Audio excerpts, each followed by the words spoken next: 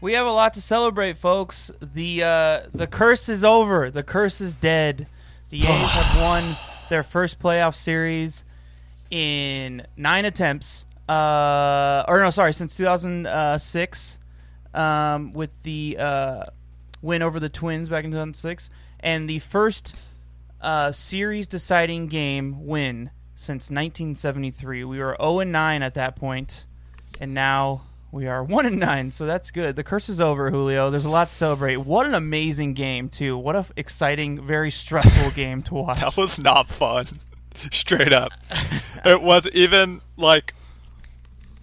even when they had a lead and we know how good the pen has been, I was still not having a good time. It was so stressful. I mean, when they were up 1-0, I was texting you. I'm like, dude, this is driving me crazy. Yeah. I can't believe it.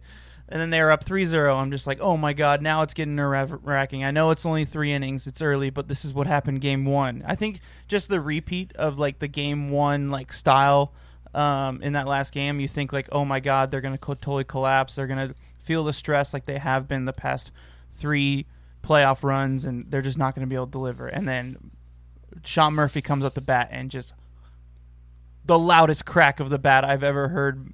I mean, obviously not actually loudest crack, but in my mind it felt like the loudest crack of the bat I've ever heard in my life. It probably just felt getting those louder because there's no crowd, nobody in the crowd besides the families in the box suites. I think just because of the what's the word I'm looking for? Just the moment. Yeah, the moment in general. So in my mind, it just felt like it was just such a big hit.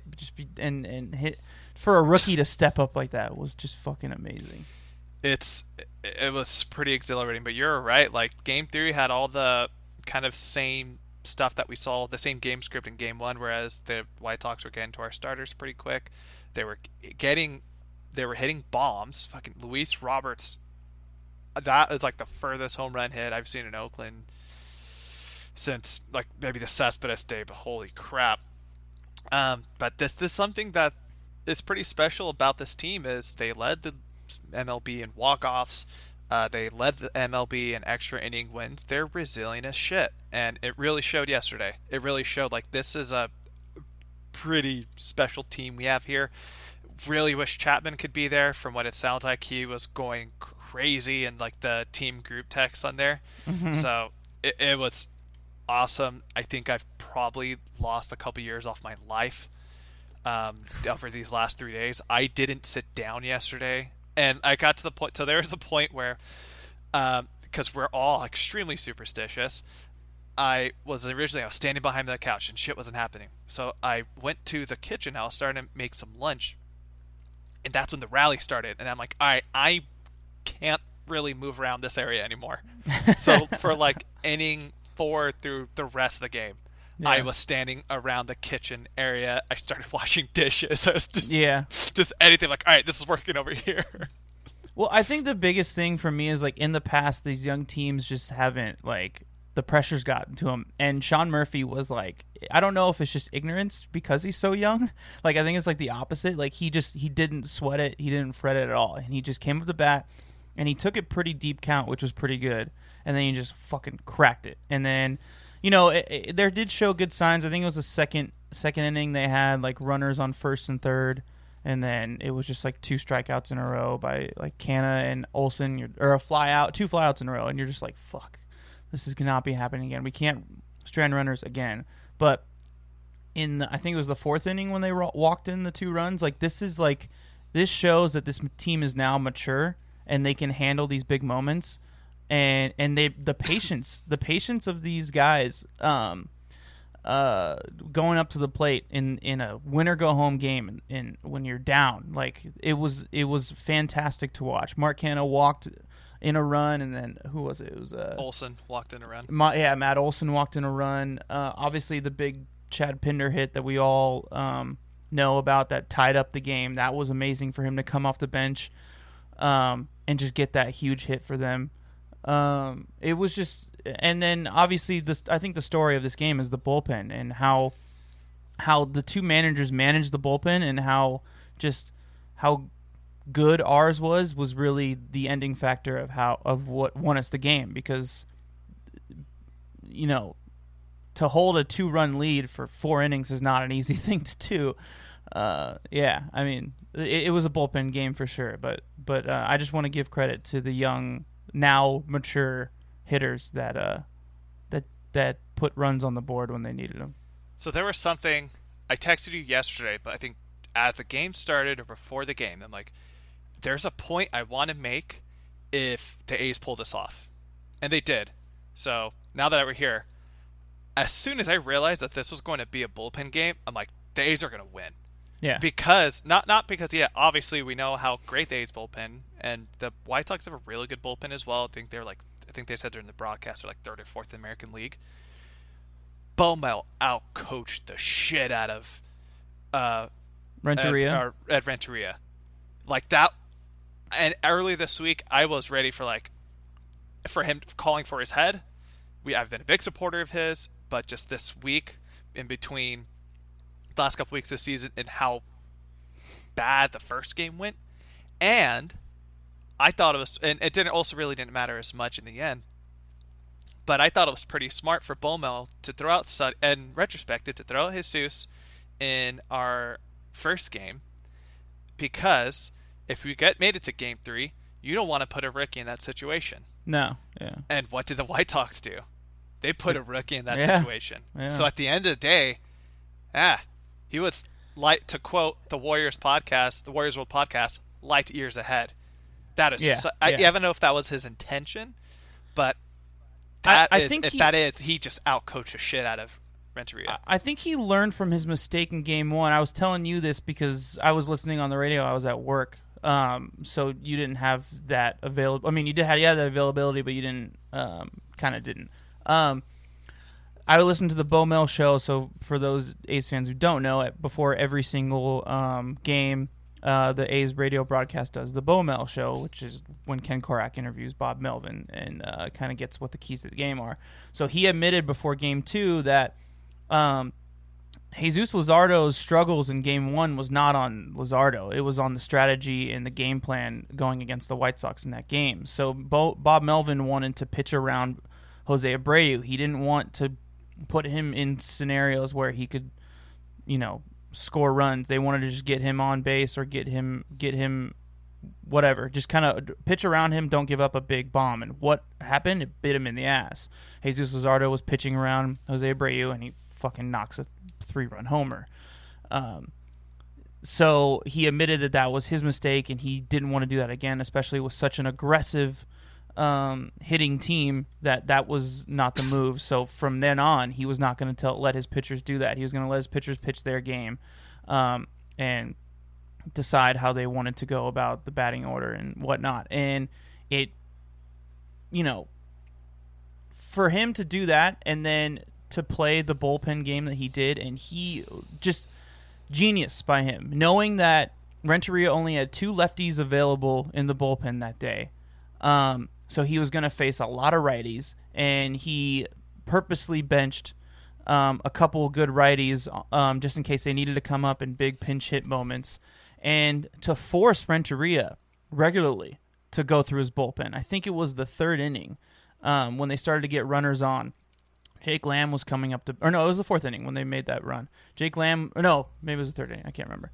Jake Lamb was coming up to bat, and Renteria had a righty going in, and in order to force Renteria to switch out pitchers, he pinch hit Chad Pinder in that scenario. So Renteria comes in and he brings out one of his lefties. So he only has one lefty available left in the bullpen, just continuously forcing the issue. And again, like what you said, our bullpen stepped up to the plate, came, and they didn't really walk that many guys. They delivered pitches in their spots when they needed to.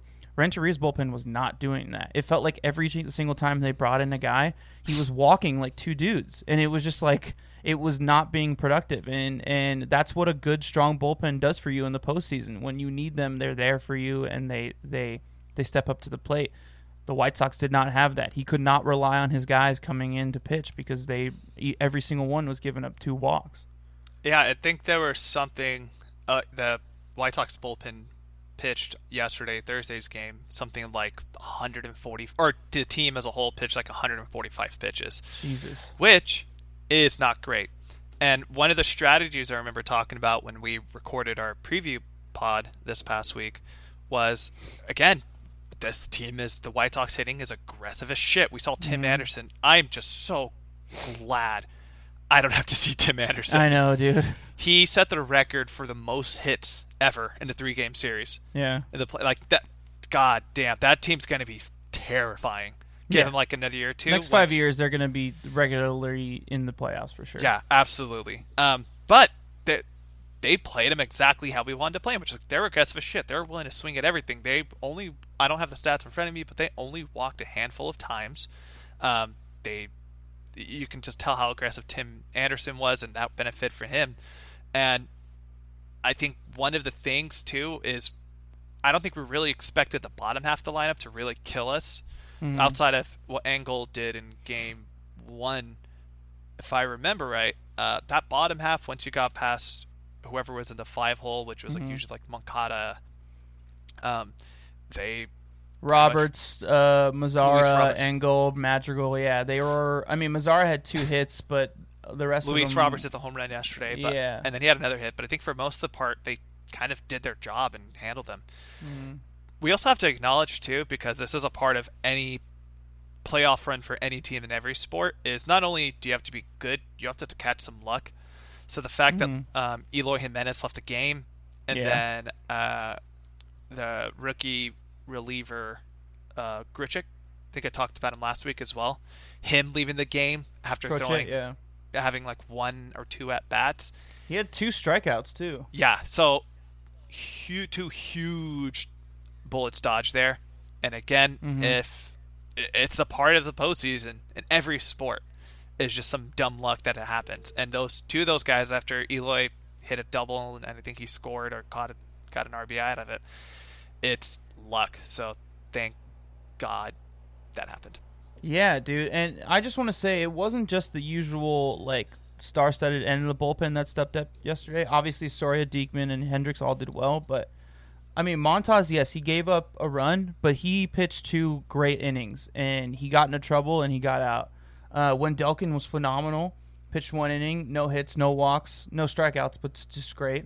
Trevino pitched amazing. Petit gave up the 2 runs, but, like he kind of came in second inning and into trouble. That was just that's Bob Melvin's go-to guy. You kind of have to, like, he's working out of a shitty scenario, but that was fucking tight. Also, another moment I want to bring up, another I told you so for me. Once again, Chris was right. When we adjust the lineup to putting the hot hitters at the top of the lineup, they deliver.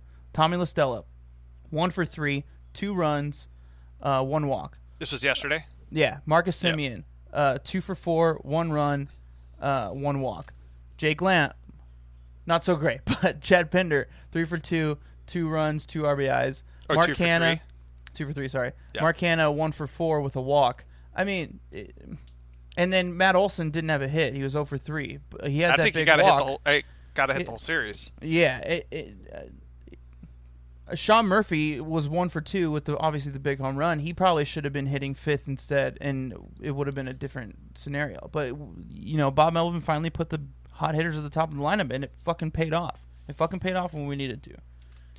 And something really kind of stood out, too, is our bottom 3 of the lineup, I think going forward into this next series, they're just as strong as the top 3. And that's something that obviously you're going to see, with like a team like the Yankees and Astros have a pretty solid lineup. Rays, there's a pretty good argument that like the A's bottom 3 hitters are probably just as good as, if not better than, most of those teams' bottom 3. And can we also make a note that Chris Davis is having a huge comeback right now? Yeah. And he's hitting better than the kind of only star of our team left, Matt Olson. Like, that's when we need him, he's there, and that's huge. That's huge for us moving forward. Yeah, he got that home run, and even though Ollie's bat isn't there, and if they got to move him down the lineup further, hit him to the 6th hole for this next series, even because if he hits, then great. here's your reward. You move up a little bit, we be successful. But he was, outside of the dropped ball that he had yesterday, he was, again, elite at first. He Yeah, was playing excellent deep. yeah, What else do we really expect? He's going to win another Gold Glove. He's won 2 before. yeah. He's been was an elite defender, and he was a huge game changer for a couple of those like plays he made out there. So that's what makes somebody like him so special. As frustrated as we are with how he's hitting, we know how much power he brings. We saw what he did during the regular season, even if the average wasn't there. To know that like that guy's going to anchor your infield, and if anybody, especially with having a replacement player at third for Chappie, you know you got somebody at first that's going to bail you out. And look, I'm not calling for his head. I don't want him to be benched. I just don't want him to be hitting in scenarios where there's 3 men on and he strikes out or flies out. Like, I just don't want him in those scenarios. So move him down the lineup where he doesn't have to get these big at bats when he's 0 for 12. He doesn't have to get a hit in these big at bats where there's a lot of pressure on him. Like, let's ease the pressure on him. Let's get him a rhythm going, and maybe if he gets some momentum, we can move him up. Especially Absolutely. when guys like Murphy are delivering in big spots and they're hitting ninth. Like, I don't know. So how does it feel to finally win a postseason series after all this time, Julio? I was a senior in high school when they won against the Twins. Actually, I think we talked about this before. I was at Game 3, and I think the biggest thing was like I remember just being like, "We're going to the World Series, like fuck the Tigers, screw you, Kenny Rogers," and then we got swept. So I'm very excited. It was pretty surreal yesterday, but at the end of the day, and yes, we have a fantastic record against Houston this year, and Houston had a losing record. Dominating, yes. There are some things that were in our favor, like playing. I think there was 10 games against Houston. 8 of those games were at home, so take it with a grain of salt.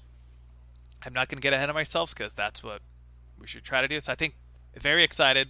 Bring them this moment. We have the weekend to really talk about it, celebrate it, but let's not get ahead of ourselves just yet. I just feel like a big weight's been lifted off. Absolutely. Of my shoulders, and it's just like I think the reason why I was freaking out after they scored those runs in the first inning yesterday was just like, oh god, here we go, just more like media bullshit. The A's are now 0-10 in game-deciding series, and more Giants fans talking shit. You guys can't even win You guys can't even win a playoff series. Just like I don't know. It's just like things like that, and it's just I feel like that's just fucking done now. Thank God. Like, and I don't have to listen to it, and I can just be excited for nice background change. I can just be excited for the playoffs moving forward, and not have to like feel that pressure as much. It's just still going to be very stressful, but not as much. Can I bring up one point about just the playoffs in general? Yeah.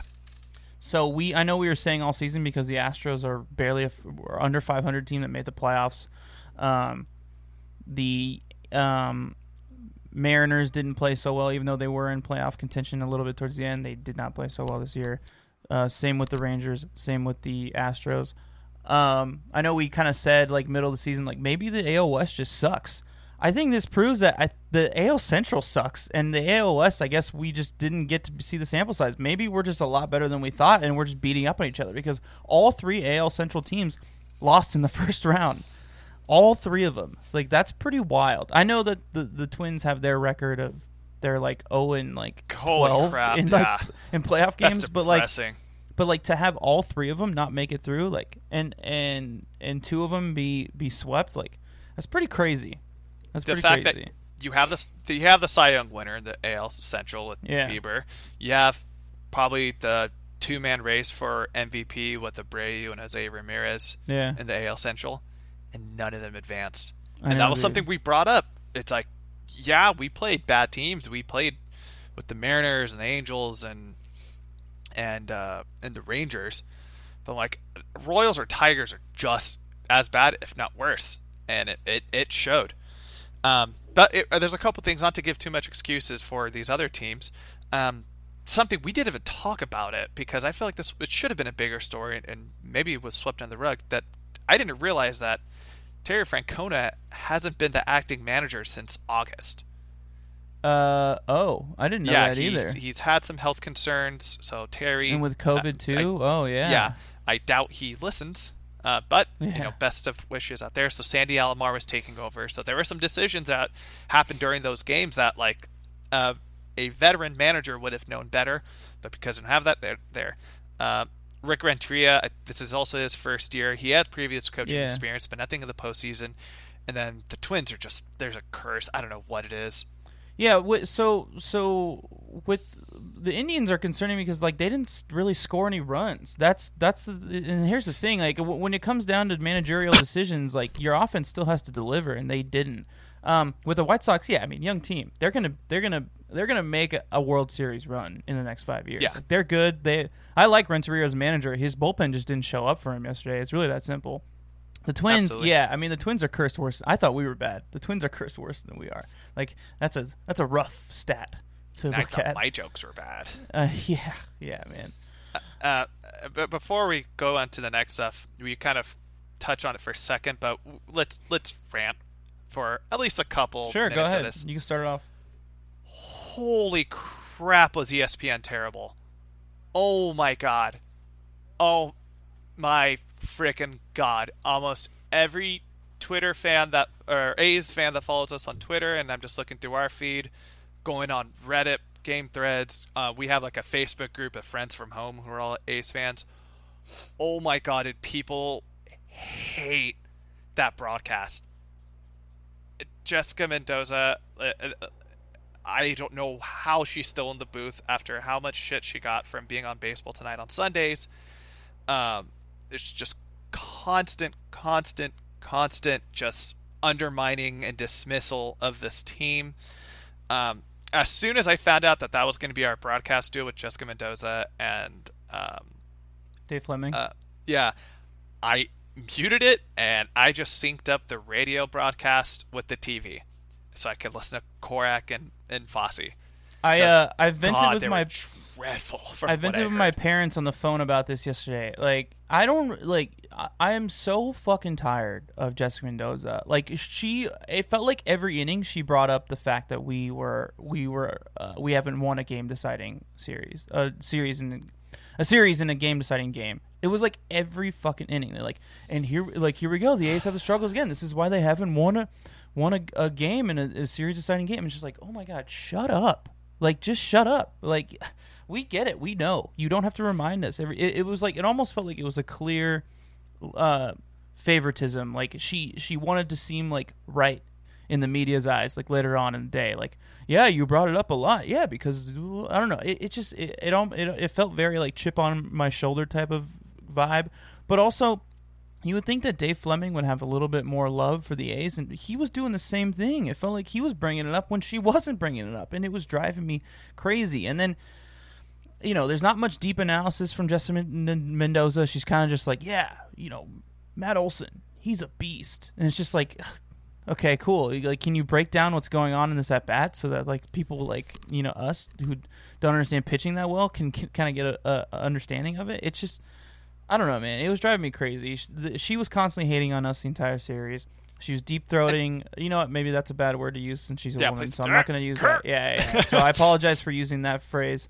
But she was all over favoring the White Sox the entire time, the entire series, and just like talking about how great they're going to be in the future. Even when like they were losing in the ninth inning, like she was just talking about how great the White Sox are going to be going forward, and not about like how great this win was today. It just, oh my god, I wanted to like my mom went on a rant too. She was so frustrated by it, but luckily.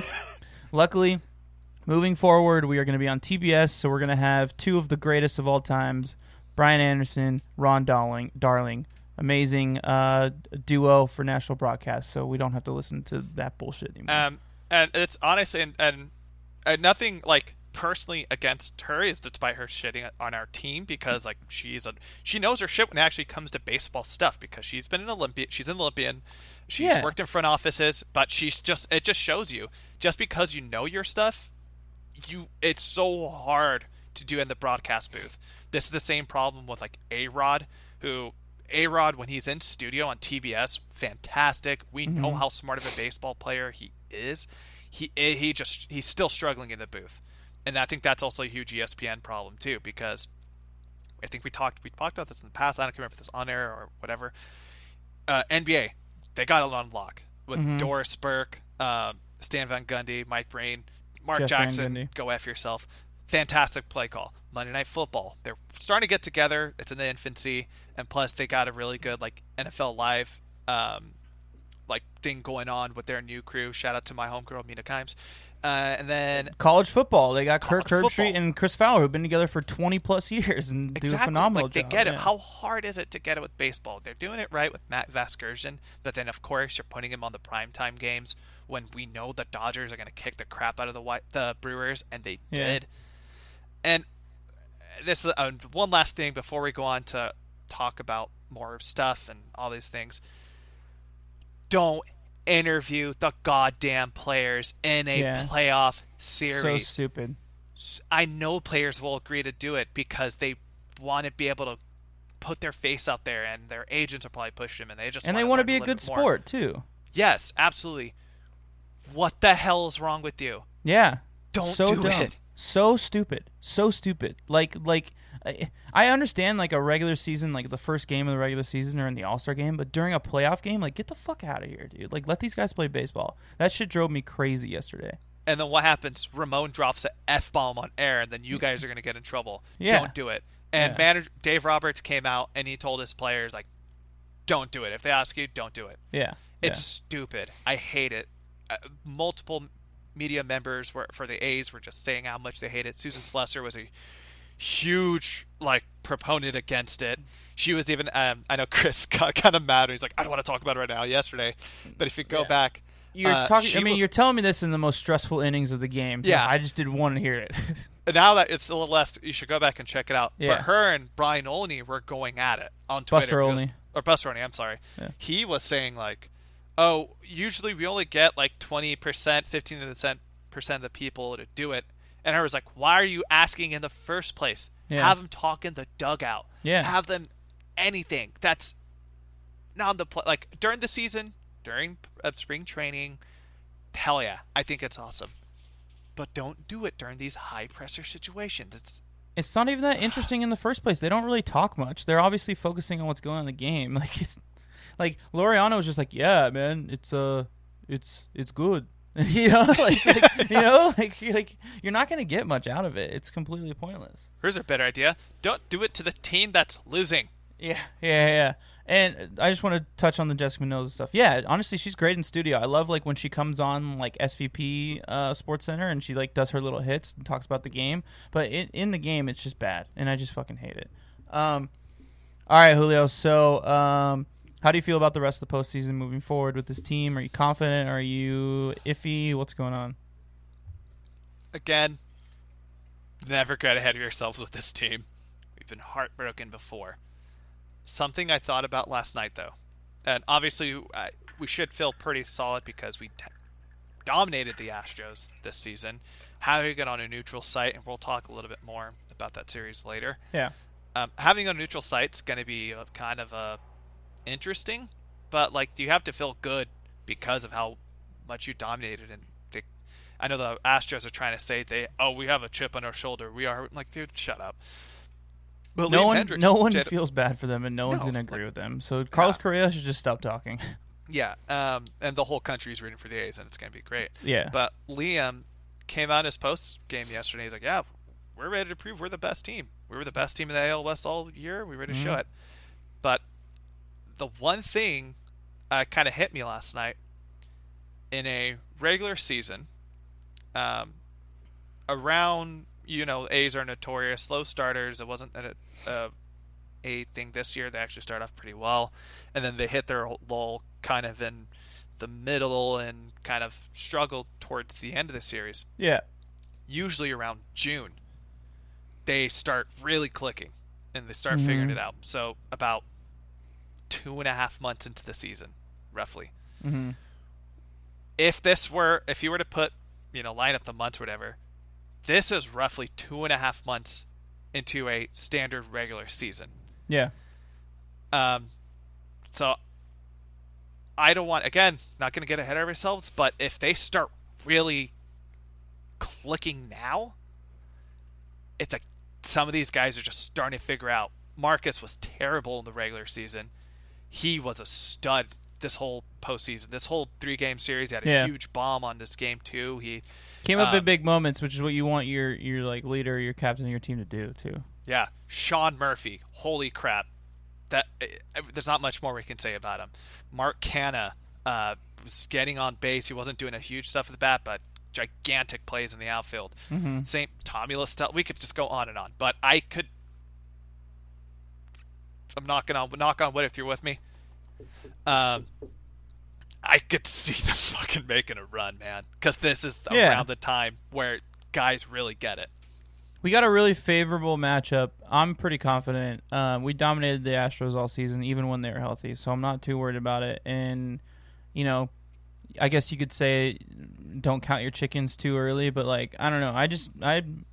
I wouldn't be surprised if they sweep the Astros. That's how confident I am.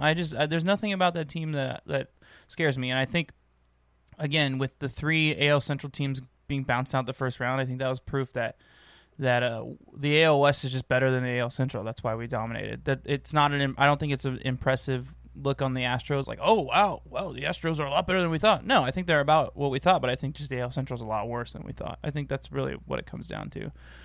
And so likely it's going to be what? Sorry. And the Twins are cursed. Yeah. Like they probably built that stadium on like an Indian burial ground. Yeah, probably. Realizing it. It's like poltergeist in that Target field.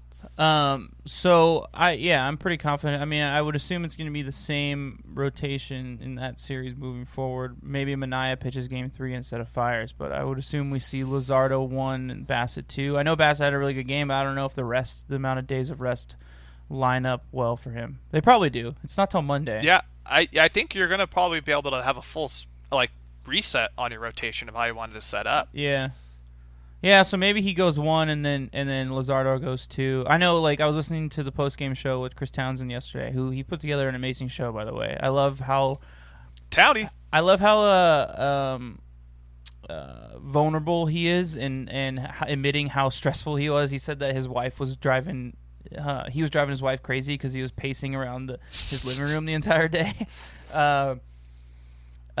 He was saying, like, no question he would go Bassett Game 1, which I agree. I mean, if it lines up, then why not? And then you go Luzardo 2, and then Manaea 3, hopefully, and then Fiers 4. That would be pretty nice. Yeah, I mean, who they got? Greinke? Like, we're good. And also, apparently, also what Townie was saying, that they ran through their bullpen a lot in the first game, and then hardly at all the second game. And because they finished a day before us, that's like a lot of days rest for their bullpen, so they might be a little bit rusty. So look out for that, and especially with the A's, who have the best, who are the best hitters against bullpens in the entire league this season. They're very big on getting runs late in games, so that could be something beneficial for us. But yeah, I mean, I'm confident. It's the series after that, those opponents that I would be worried about. But we'll touch on that if we get there. Fingers crossed. Yeah. If we get to that point next week. And we alluded to it earlier, but we're planning on doing a full series breakdown on a later episode. This is going to be a shorter one. We're probably maybe like 35-40 minutes, roughly. And then we'll record something Sunday night or something like that for you guys for Monday. Yeah, after we watch the Raiders get blown out by Josh Allen. It's not going to happen. It's not going to happen. We'll see with the missing your top 2 receivers. But anyways, yeah, very exciting. I think I'm so glad we just have the weekend just to kind of decompress and just not at feel the same time out. I really want to watch playoff baseball this weekend, but no, you're right. I mean, it'll be cool. My parents are coming to town next week, so I hope that we can go watch the game somewhere. Yeah. LA bars or breweries are reopening, so find a brewery that's going to be doing like outdoor seating with TVs, and there you go. Yeah. All right, well, I think that's going to do it, unless you have any last thoughts. No, not yet. We got one last thing. Oh, yeah. Who is your series MVP? That's right. I forgot about that. So this is a tough one for me, and I want to say Sean Murphy, but I really want to pick someone from the bullpen because the bullpen was just so important in this entire series. So I'm going to go with Jake Diekman. He came in big moments, and he Sorry, did I take yours? Yeah. He came in such crucial moments, and he came in with the pitcher before him in trouble, like with runners on, and he gets out of it. I think he gave up 1 run in game 2 that wasn't earned though. No, he actually got out of that scenario. He was just so good. He was so lights out. Something else I looked up, Julio, on his contract, he's locked up until 2022. So if they don't re-sign Liam Hendricks in the offseason, I mean, he's probably going to be our closer next season, now that I think about it. For me, it's Jake Diekman. He was just so big. And I'd like to pick the bullpen and I just would like to just mention the bullpen as a whole, just doing a great job. Yeah, it really showed that, like, that's our strength. Trevino was struggling a little bit location-wise, and Montas was kind of losing it a little bit, but as a whole, they were as good as advertised on paper. I kind of wanted to pick Sean Murphy too. He's going to, you know what? Yeah, screw it. I'm picking Sean Murphy. I was going to go Marcus. Him some love. Yeah, I was going to go Marcus. He had a huge game yesterday, went 2 for 4. He had the 2-run bomb on Wednesday as well. But Sean caught all 3 games. Yeah. And that's pretty big for the sake of most of the season. He's been a part of a rotation in between when it was him and Austin Allen and him and Jonah Heim. The fact that he caught all 3 games, pretty fantastic. He went 1 for 3 on Tuesday. He also had another 1 for 3 game on Wednesday, and then yesterday, of course, huge, momentous bomb.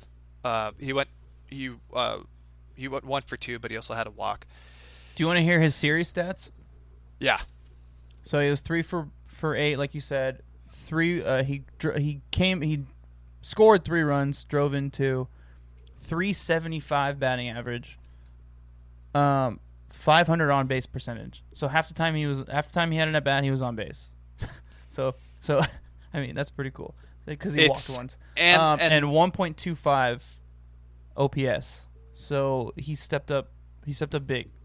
He's starting to become so much more comfortable with this rotation for guys that are not Luzardo too. He's really, really, really coming in. Yeah.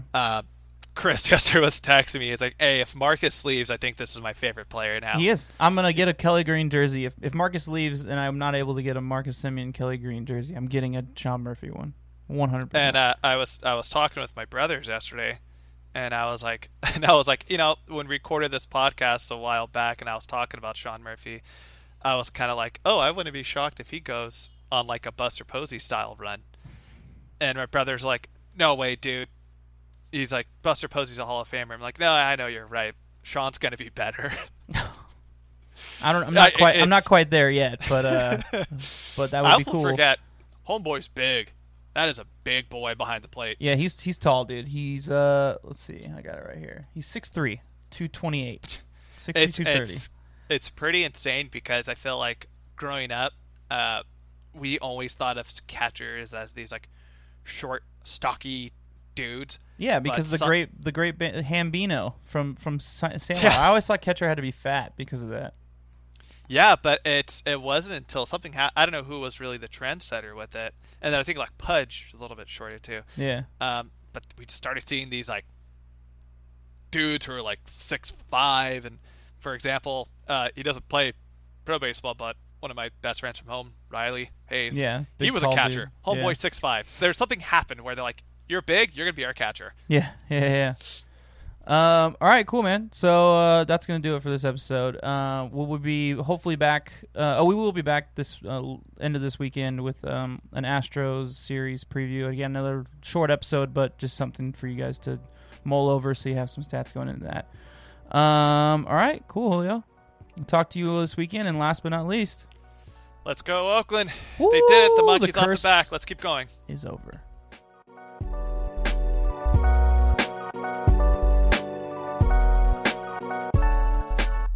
The Town Tailgate is an independently produced podcast. It is written and executive produced by this guy, Chris Madrigal, and my partner in crime, Julio Reynoso. It is sound mixed and edited by yours truly. Social media management and marketing is run by, once again, my partner, Julio Reynoso. And a special thanks and shout out to my brother, Larry Madrigal, for composing and producing our theme song, as well as graphic designing our album cover and artwork.